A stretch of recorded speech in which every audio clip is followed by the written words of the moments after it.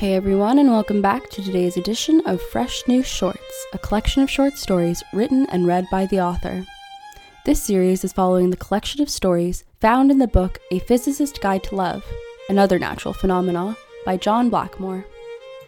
This week's episode features the short story that won the Writers' Union of Canada short fiction competition. Like I Was Fire is about a young firefighter and his conflicted mentor, and the lengths he goes to earn his love. Like I Was Fire. Arthur's wife told me she carried lemon rind with her on her wedding day, rubbing the peel between her fingers to halo the scent of lemon oil around her as if she was merry.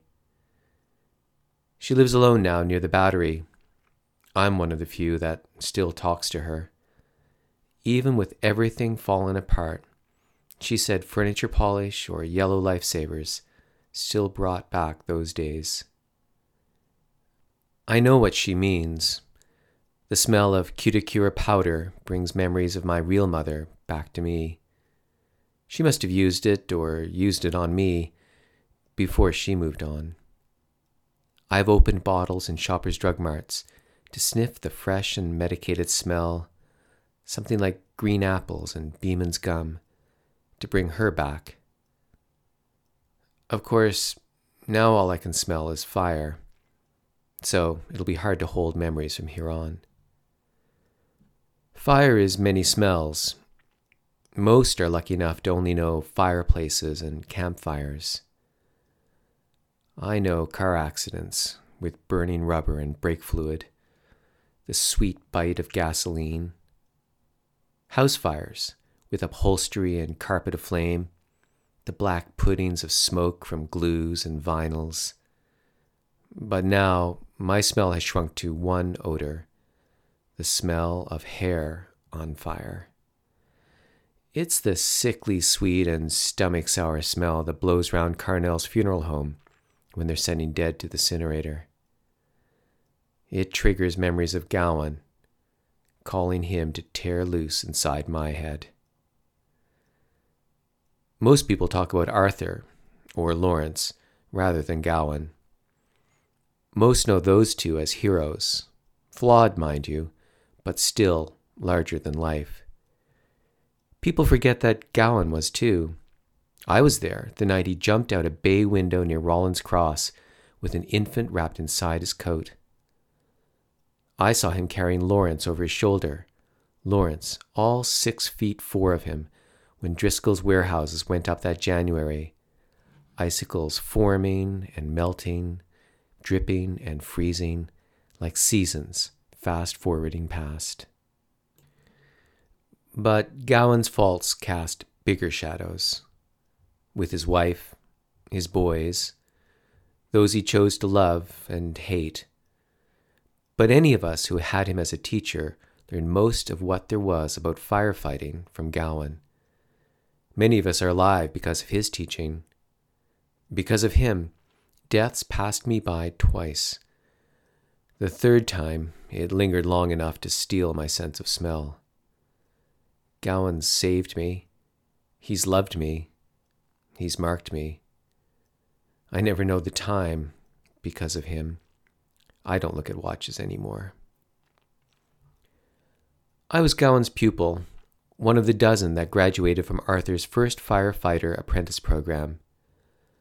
Gowan started the 3-month session with 13 of us, glorying in the unlucky number. A funny thing for a fireman or a fisherman, flaunting superstition like that. "Who's going to be the Judas, boys?" Gowan bellowed, his voice wrinkled and thick-hided like a walrus. He matched it in looks. Gowan was a gnarled stump of a man. His glowing ember hair was cropped close like bristles, his beard too. He looked like a red-headed St. Nick from The Night Before Christmas, one of the books the Christian brothers read before midnight mass to make us feel like real kids. Gowan strutted around the unlucky dozen of us. He'd light matches, let them burn down, and then blow them out, sniffing the sweet smoke from the blackened ends. Who's going to be the effing Judas? Not me, sir, we brayed like altar boys. Some of us were afraid of fire. Some of us were cocky. For Gowan, fire was his father and mother, his only begotten son, his lover, his God. He talked about it with the ferocity of a Pentecostal going on about Jesus. By the end of our 90 days, we were tougher, stronger, and smarter. We'd had Gowan's lessons beaten into our bodies, burnt into our heads, written in ash on our skins. It was near the end of those lessons that I smelled burning hair for the first time. Gowan roused us from our beds in the middle of the night, swearing like a blackguard. The 13 of us in t-shirts and boxers, shivering as clammy April winds curdled the air. He led us to the schoolhouse, the brick and metal training building we burned every other day. Lawrence, tall, sleek, and bald, sheathed in his shiny wet black long coat, was watching over Gowan to make sure he didn't kill any of us. "Put these on," Gowan barked, handing out cloth blindfolds. "Fire," he crackled, and then he paused. "Fire," he repeated, letting the word melt from his tongue. "Does not fight fair, because it doesn't have to. What consumes everything, laddies? Fire," we yelled. "Can leap rivers. Fire. Turn something to nothing, turn darkness to light. Fire. Yes, me boys, fire. And it cares not a whit for you, because you are like an ant unto it. Tonight, you will crawl blind through the schoolhouse searching for a child. You'll remember this night. Sometime in your career, fire will demand its sacrifice. Perhaps your eyes, maybe an arm, most assuredly a lung. But blind or crippled or maimed, you'll have to crawl on. There's always someone to save. But how will you find them?" Fear trickled down my back. "How?" he yelled. None of us knew the answer. "No eyes, crawling on your hands and knees." We heard a match scrape and a sudden whoosh. Then we smelt it, the sickening protein burn. It was our first time. Head for the burning hair, boys.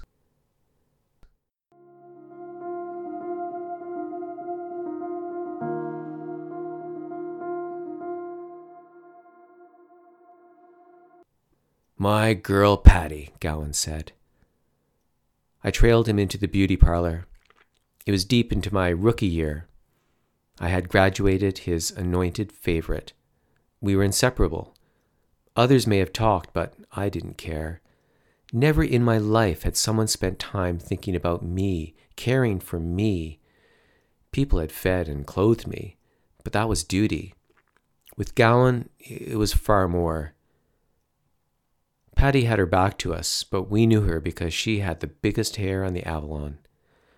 3 women sat under large plastic dome dryers, their painted red nails holding the National Enquirer. The Fausty smell of permanent solution curled the hairs on my skin. Patty turned round from the woman she was dyeing.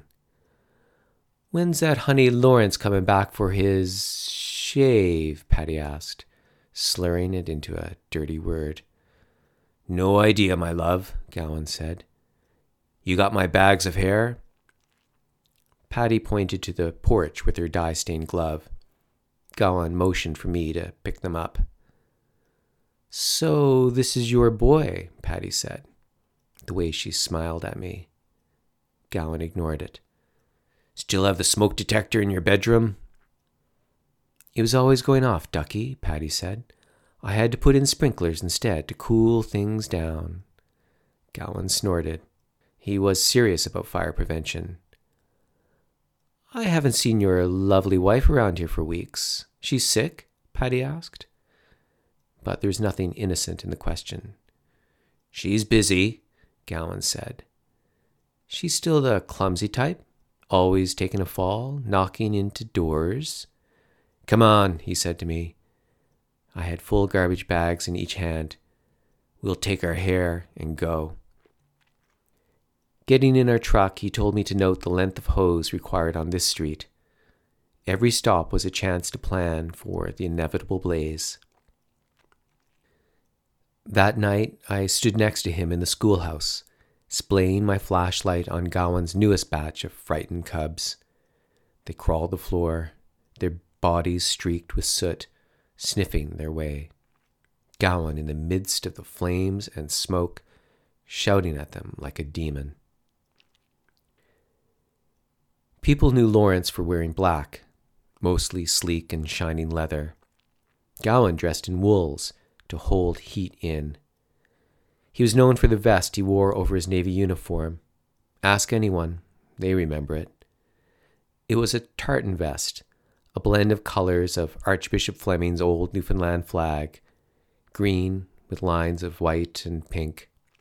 He had 7 watches pinned up and down each side, all melted. He had found them in blazes, their faces scarred and grafted by fire. Gowan said his time would be up, literally, when he had a watch burnt to each hour. He fingered the blackened faces as we walked around the Fahey's duplex in Rabbit Town. Mr. and Mrs. Fahey were ancient. I swear they sailed the boat with Cabot. They shambled about their apartment in a haze of urine and mumbles. Cats ranged the counters. A bulldog named Guinness, with hugely distended balls and a rheumy eye, growled at me. Guinness was a farter. I don't understand how any creature could generate and release so much gas. Gowan didn't seem to notice. I thought of getting out my air filter. Mr. Fahey dropped a chunk of bologna on the floor for the dog. "Tea and a lemon cream," Mrs. Fahey offered. "You take carnation milk now, don't you?" Cat hair nested in the mugs. I waved her off, but Gowan graciously accepted on our behalf. He was on his knees pulling up rugs to inspect wiring. Half the cords were buried under carpets, old newspapers stored on the rads, ashtrays next to the bed. Mr. Fahey picked up his smokes, and I nearly jumped to stop him from lighting a match. I saw the whole gas-heavy place going up in a burst of blue flame. "Found faulty wiring here 6 months ago, Mrs. Fahey," Gowan said, following a cord along the wall. She nodded, doddering around with the kettle, spilling water from its spout. A cat yelped as a spatter scalded it. "You're a good man, Gowan, looking out for the dregs like us." "My God, sure, you're the salt, Mrs. Fahey." Mr. Fahey puffed his rollie. The dog broke wind. We drank tea and brushed hair from the biscuits. Mrs. Fahey wrapped 4 cookies in a doily for us as we went on to Mrs. Solo, who was living on the 2nd floor. "Gowan, my God," I said in the stairwell. "What?" "The smell. You noticed?" "My God, sure, the dead in Topsail Cemetery can smell that." "It's what my home smelt like, whippersnap. So be careful. Reminds me of my own ma. It's the last safe smell I knew," he said. Of course it wasn't, but it was the last smell before I found out I was all alone.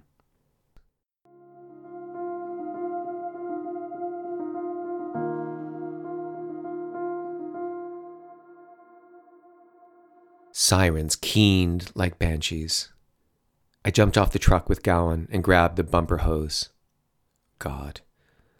I stared at the storefront windows, a small crack leaking a tail of smoke. Jesus God. Gowan had run up behind me.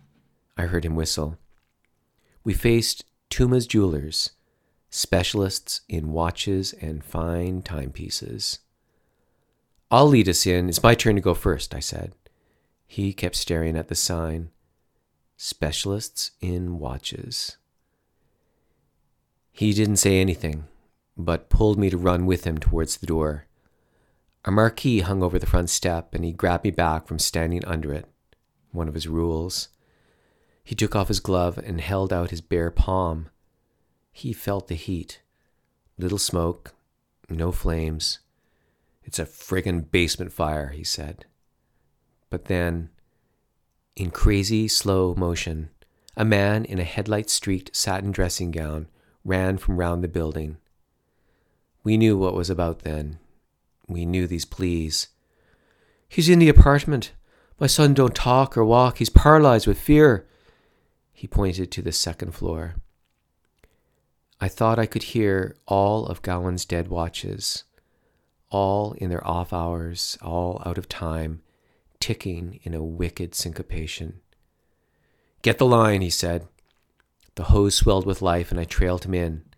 Water jolting down the hall, Gowan bounding the steps, looking back to me, stopping, because he felt it.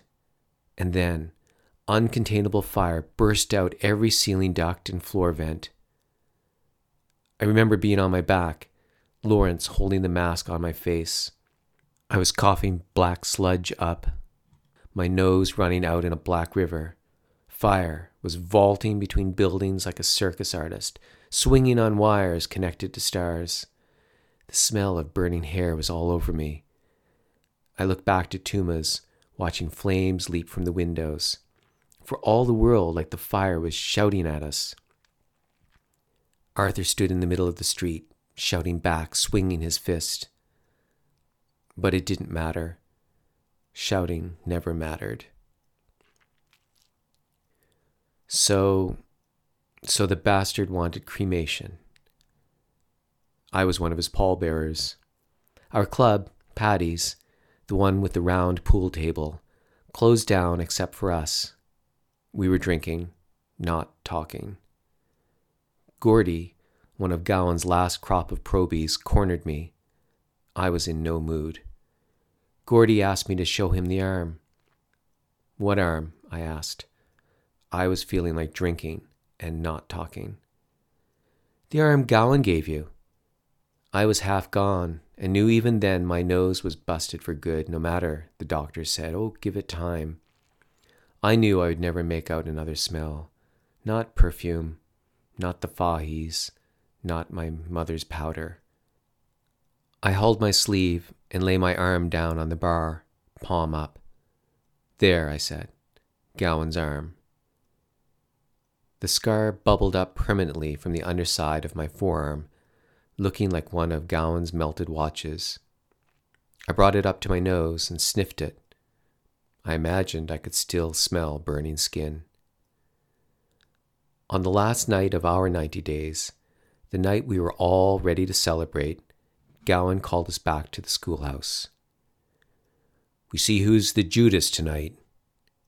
He gave us each a long white candle. He lit them.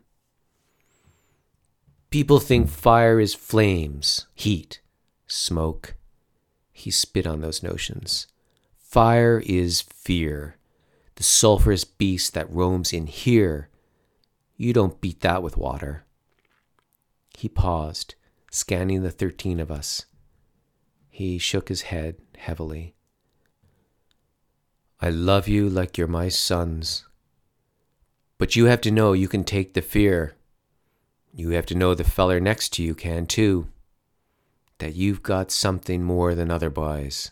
So, one of you's got to be the Judas." He had us roll up our sleeves. On his word, we were to lower our forearms to hover 3 inches above the candle flame.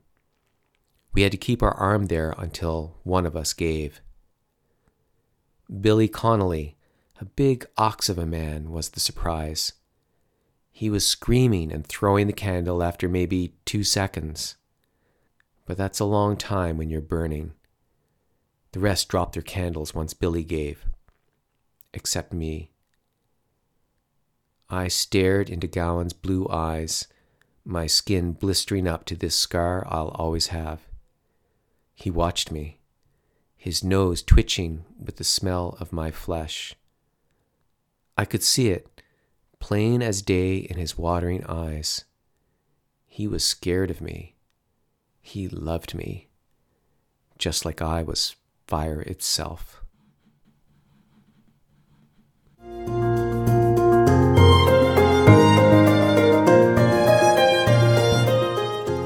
Thanks for tuning in to today's episode of Fresh New Shorts. If you enjoyed this story, rate us 5 stars wherever your podcasts are available, and subscribe for more.